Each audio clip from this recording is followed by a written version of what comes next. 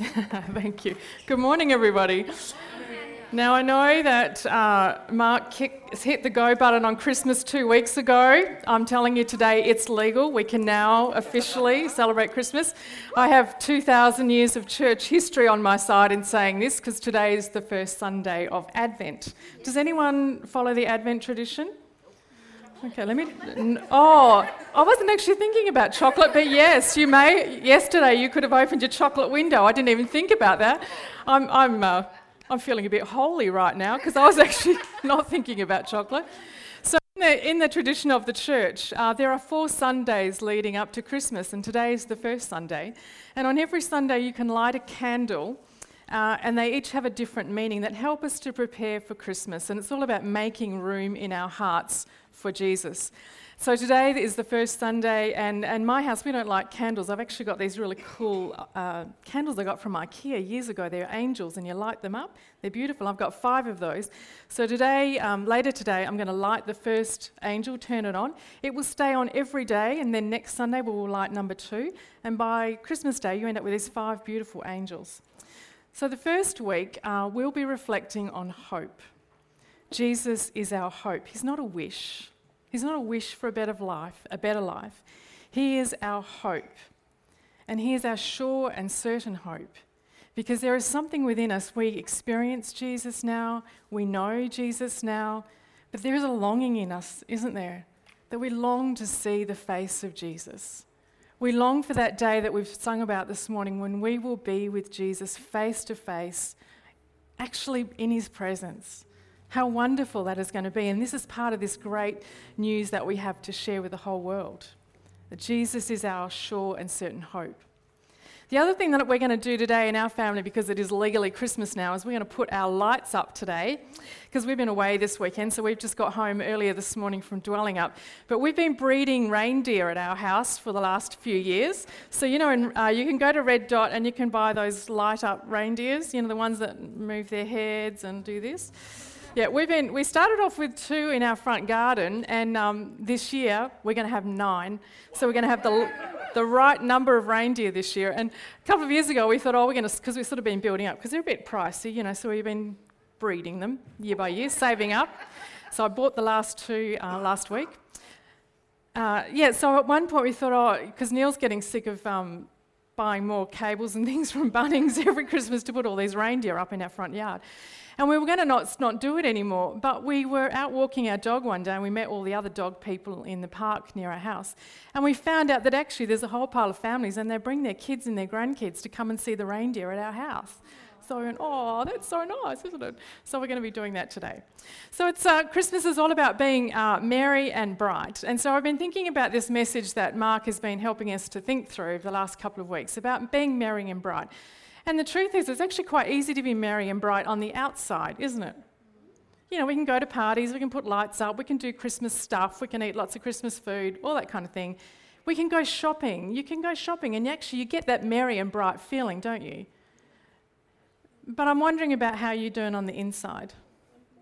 Are you feeling merry and bright on the inside, or is this just going to be faking it till you make it on Christmas Day?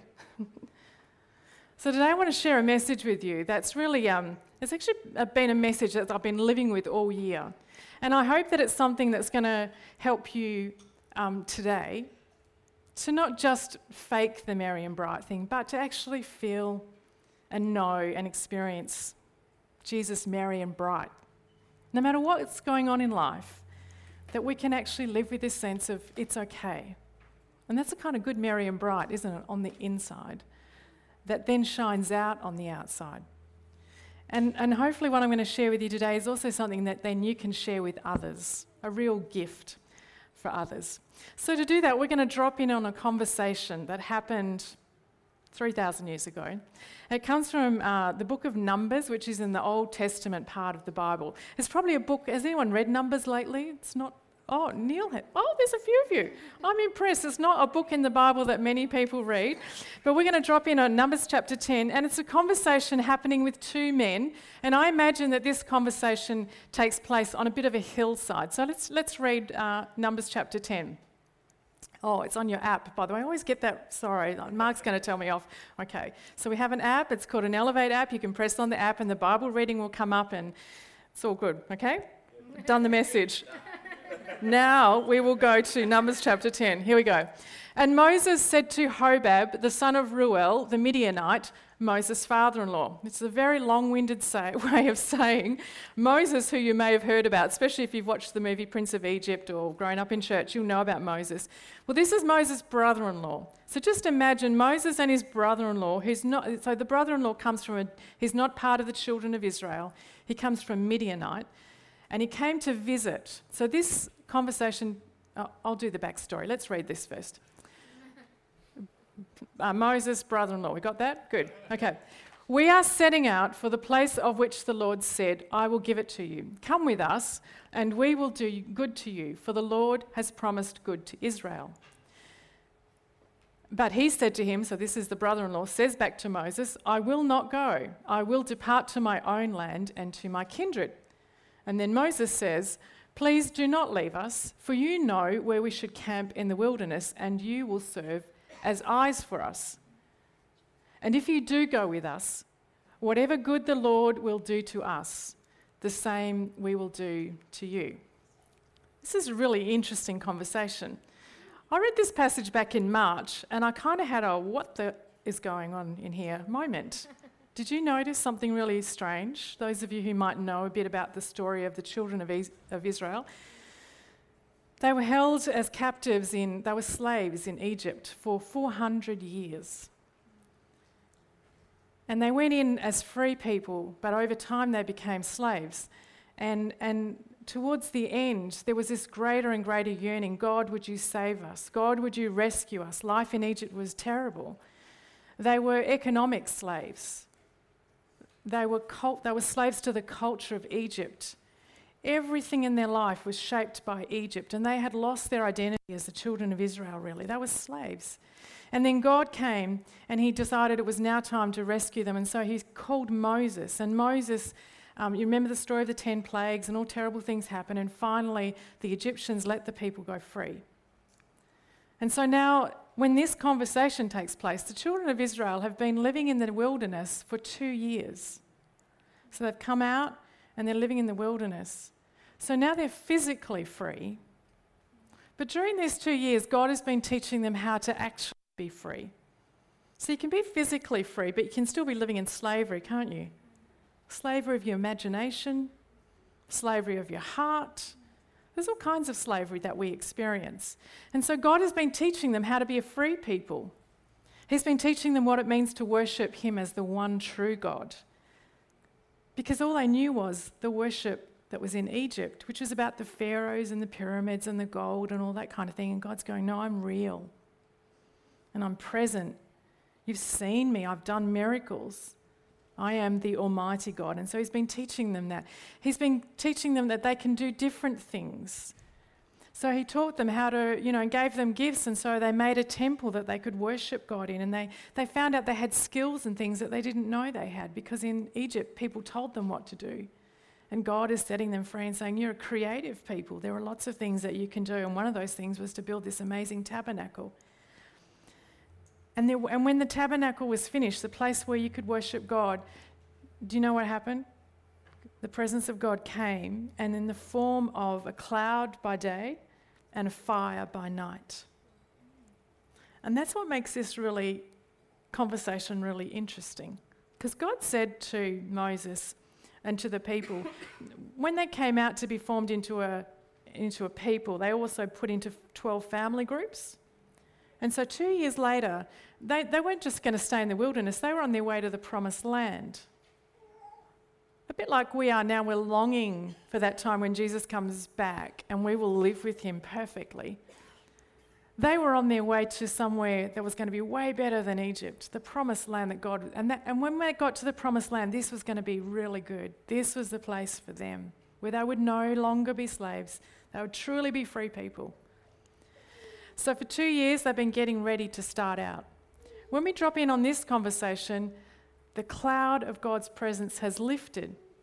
And God said, when my presence lifts, you move. When it falls, you stop. and I'm going to lead you to the promised land.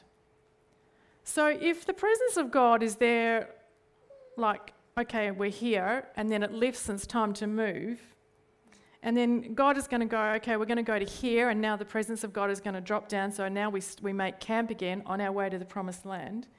So if God's right in front of their face telling them what to do and where to go, why do you need your brother-in-law to be your eyes and to tell you the good places to camp? Does that not strike you as incredibly interesting? I'd never seen that before. I went, wow, what is going on in this conversation? How often have you ever thought, I wish God would just appear and right in front of my face and tell me what to do? Have you ever had that feeling? Here is Moses and the people, and they've got the presence of God right in front of their face in the form of a cloud and fire. And yet Moses turns to his brother-in-law and says, come with us. And the good that God does to us, we will do to you. But come with us and you can be our eyes and you know the good places to camp. Here's what I think's going on here. I do think that Hobab had some local knowledge that was going to be very useful. Because even though the people would have gone in the general direction where God said, Hobab actually had skills about how to live in the desert that the Israelites didn't have because they'd been living in Egypt. So there's a very practical reason why Hobab would have been very useful to them. But can I suggest to you there's a much better reason why Moses extended that invitation to Hobab? Because Hobab wasn't a part of the children of Israel, but God's welcome is for everybody. Right back in the Old Testament, we see echoes of God's heart, which is always to welcome people into the family of God and to welcome people into the hope that we have in Jesus and the hope that we have that one day when he comes back, all will be made right with the world and with people. That's an extraordinary invitation, isn't it? It's interesting that Hobab initially says, no, I'm not going with you lot. You know, the children of Israel were a pretty difficult lot to live with. You just read some of the stuff that was going on. It's so easy to default to what we know, isn't it? And no, I'm going to go back here because I know my own family. I know my own land. I know my own territory. I know my own culture. It's always easy to default. See, Hobab was a free man. He wasn't a slave in Egypt. He came and came to visit with the children of Israel once they got out of Egypt, but he wasn't a slave. But can I suggest to you he was a slave to his own culture and background? Because his initial default was, no, I'm going to go back to what I know, even though he knew about where the Israelites were going to the promised land. It's interesting to think about that when we start approaching people with a message of Jesus. How often we are scared to invite people to come with us. Come with us and we will do you good. And people go, no, I'm going to go back to what I know. Just thinking about that helps us to understand, doesn't it? To have a sense of compassion. That it's okay. Just understand that it's a natural default to go back to slavery. I've been asking this question, for over 15 years. I've been asking this question, what does the gospel, what does the good news sound like for Australian people? What does the good news sound like for Australian people? Because I'm a church leader and I look across the church and I look across our country and I go, whatever it is that we're preaching, I'm not quite sure that Australian people are hearing it well. I'm not sure we're really able to talk about the gospel, the good news of Jesus, in a way that's really engaging Australian people, and I think that's a problem. So I've been asking God, what does the good news sound like for Australian people? How do we hear it as good news? Because the cultural default is so strong to stick with what we know. So some of you know I've been doing some research. Let me go back to this, come with us and the good that God does to us, we will do to you. When I came across this passage earlier in the year, I thought that's such an interesting invitation, isn't it? Come with us and we will do you good. I thought, I wonder if we put a sign out the front of the church that says, come with us and we will do you good. Do you think people would believe it? I don't think so.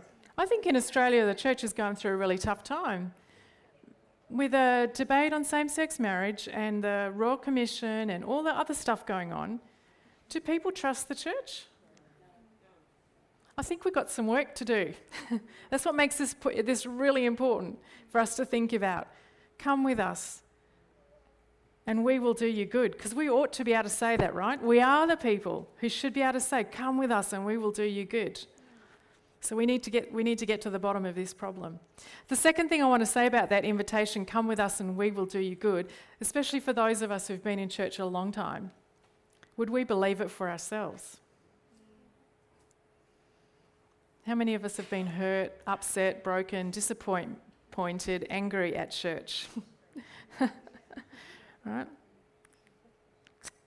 It's time that we deal with the stuff, the resentment, the hurt, and all that rest of it. How can we invite other people into the good that God does to us? Unless we're honest and go, you know what, we mess up, we hurt each other. But we are the people of God.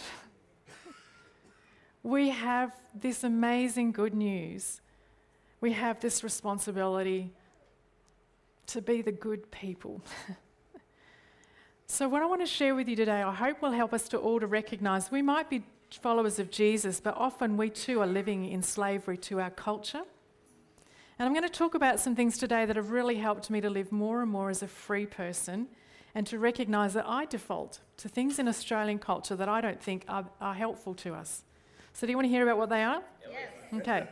So on a scale of 1 to 100, what do you think we rate as Australian people? And this actually doesn't matter what culture or nationality you come from. This is generally true of Australia. Scale of 1 to 100 on a scale of individualism. What do you think we rate? Isn't it like 89 or something? Yeah. 89. Cherith Masters, you're one off. Well done. 90 out of 100. Does that sound about right? Individualism in Australia, we rate about 90 out of 100. You can Google these scores, by the way. Now let me turn that into a discipleship question. If in Australia we've been formed by a culture that was highly individualistic, is it possible that even as followers of Jesus, we approach Jesus on an individualistic basis? It's all about me. Well, it is all about you, and it is all about me, but that's not the whole news, is it? It's all about me, but it's all about us. And we even come to the Word of God. How often do you read the Word of God and think, this is about me? Well, it is about you, but it is about us. We are a community of people. And you hear a lot of talk in church about community. I'm not sure we really understand what community means. So Elevate Church, one of my prayers is, and I think God is actually leading us there anyway, whether we know it or realise it or not. We need to start thinking about what does it really mean to be community? What is it going to cost me as an individual to actually set aside my individual default in order to give to others? Is that not what Jesus did? Yeah. He poured his life into us so that we might pour our lives into others. We're not isolated people. But that default to individualism is so strong. Let me give you another score that I find incredibly interesting. On a scale of 1 to 100, what do you think we rate on indulgence? It's not quite as bad, it's 75. Right? But you put individualism and you put indulgence together in our culture, it's a self-perpetuating cycle, isn't it? Not only is it about me, but it's about what I want and what I like and what I think I need. It's about my comfort and my security. You might have heard me talk about the small gods of comfort and security. I have a truckload of them. And I feel them and I go, there's a really funny thing that I've realised I do. When I'm really upset or stressed, I go shopping for clothes. Do you know why I do that? Because I'm feeling insecure and clothes make me feel safe. Do you see how much knowledge like this really helps us as followers of Jesus? If you don't know it, you can't see it, then we're powerless. And I think Jesus is saying to us, wake up, church. Wake up, church, because we need to be the people who have this invitation, come with us. And the good that God does to us, the same we will do to you. See, this is about freedom. This is not about guilt or condemnation this morning. Are you feeling freer already? See, this kind of information is setting me free because I'm going, oh, I don't have to do that. Actually, this is who God, and I feel freer. The other score I want to share with you is on orientation, whether we're short-term or long-term. Do you think Australians are short-term or long-term in their thinking? Short-term, yeah. So individualism, it's all about me, it's all about my comfort, and it's all about right now. Do you know, I think this is another thing for us to think about as a church, is that helping one another to be followers of Jesus takes time.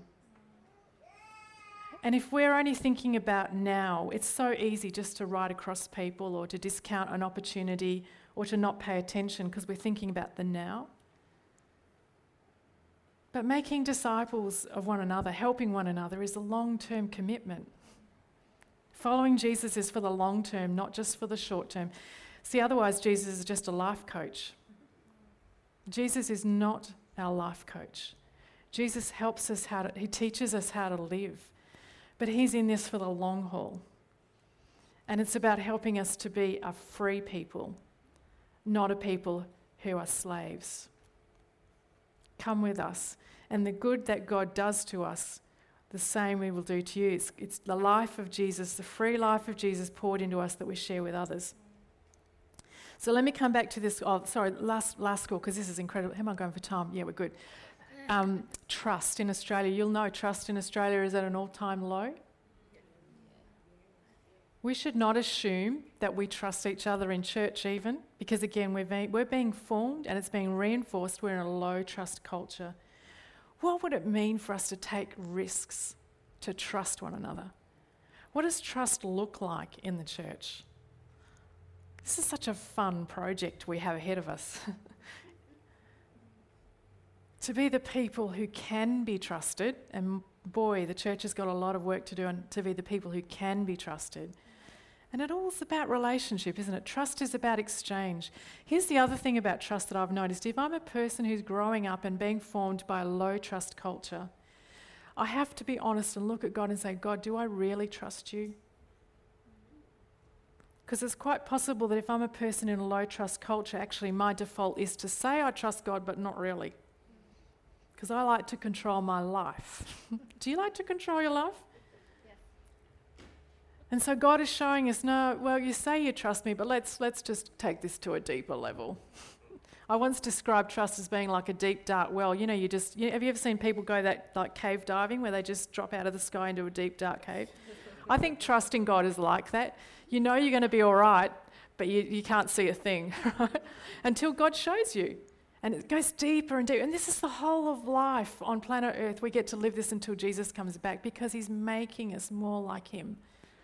More and more freedom. We see, when people hear about this, they go, why would I trust Jesus? Why do I want to follow Jesus? He doesn't do good. He just makes life tougher. And I'm going, no, you don't understand. He's all about setting us free.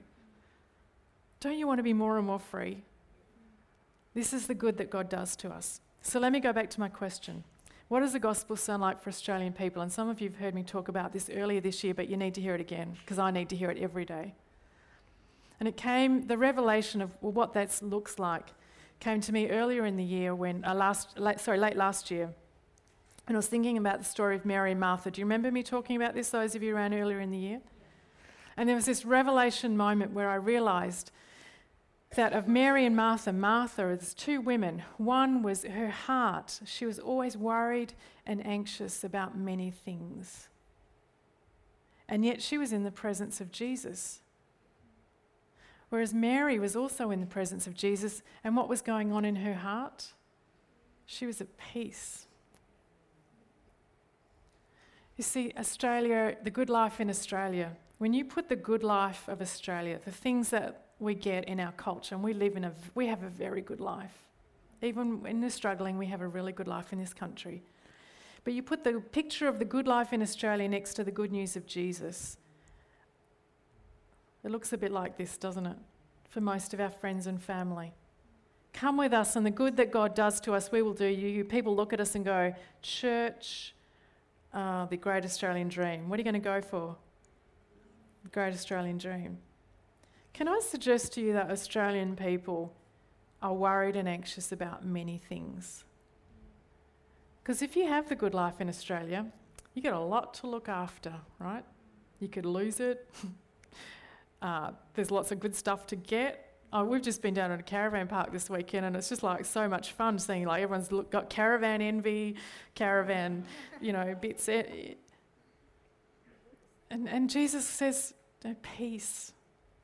See, Australian culture offers us peace through things like, because Jesus says to his disciples in John 10, my peace I give to you, not as the world gives. We need to understand when we bring the message of Jesus what we're up against. We're up against a message of peace that is not Jesus.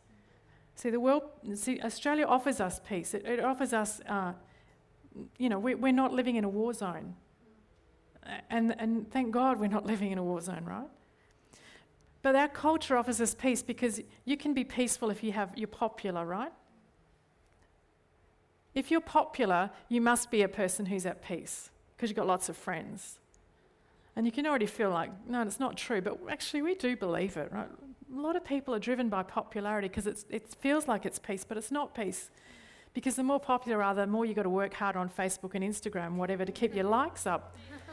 I hit an all-time high about, 2 weeks ago, 105. I'm going, whoa, I've never had that many likes on Facebook before. But that's not peace. Popularity is not peace. The other lie that our culture gives us about peace is pleasure. Going out for dinner. We went out for dinner the other night. Someone gave us a gift voucher, so we went to a high-end restaurant, and I'm going, all this money, where do people get the money from to go out for dinner like this a lot? It's this promise that if you can get enough money, then you can have a life of pleasure, which then looks like the good life. But it doesn't, because you've got to get more and more money to sustain that kind of lifestyle, to go out to restaurants all the time. Now, I'm not condemning people who have money. You're not hearing me say that, are you? No. I'm just going, it doesn't give us peace. Of itself, it doesn't give us peace. Prosperity, pleasure, popularity, distraction. How many of us default to distraction when we're feeling stressed? Netflix, whatever. We go to distraction because we're not at peace. We are the people of God. We need to get this sorted out. Jesus gives us peace. When we are in the presence of Jesus, and we are in the presence of Jesus, he promises us when we choose to follow him, when we say yes to Jesus, his Holy Spirit comes and is with us, and Jesus is perfectly with us. So why are we worried and anxious about many things? Is this making sense?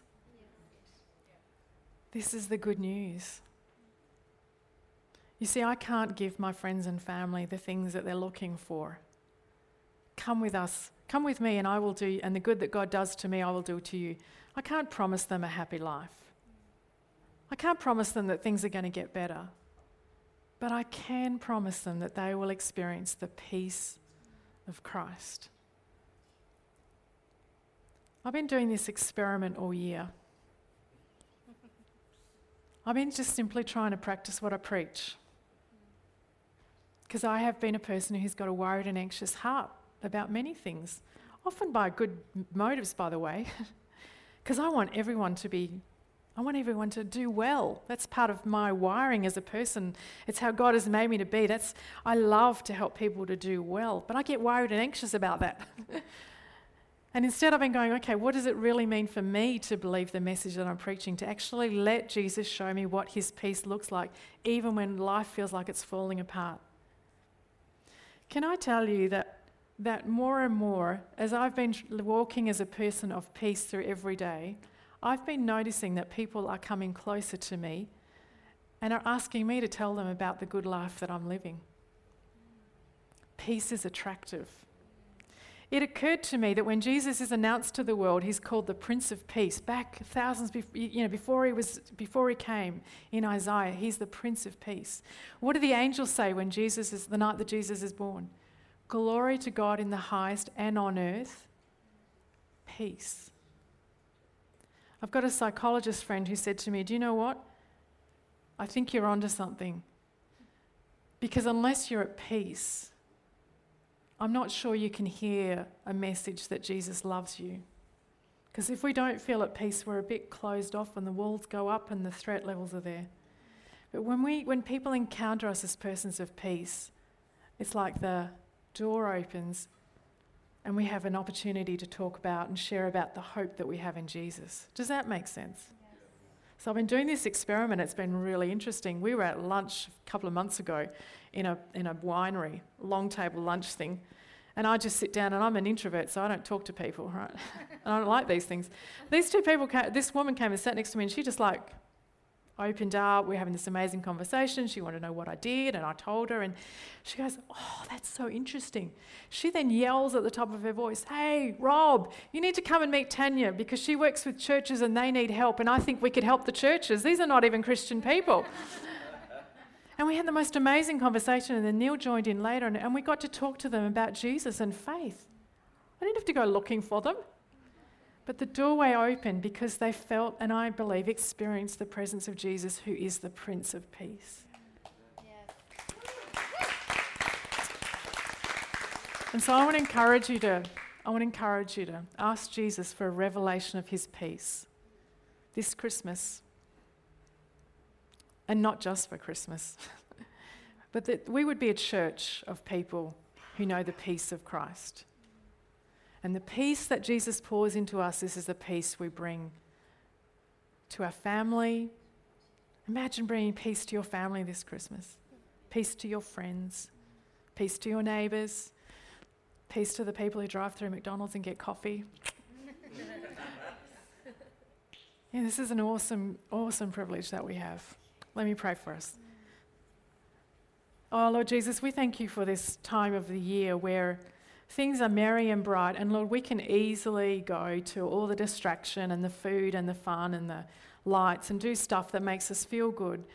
But Lord, underneath, we are worried and anxious about many things, and we know you and we love you, but we're not really resting in your peace. And Lord Jesus, we want to be the people who say to our family and friends and neighbours, come with us, and the good that you do to us, we will do to you.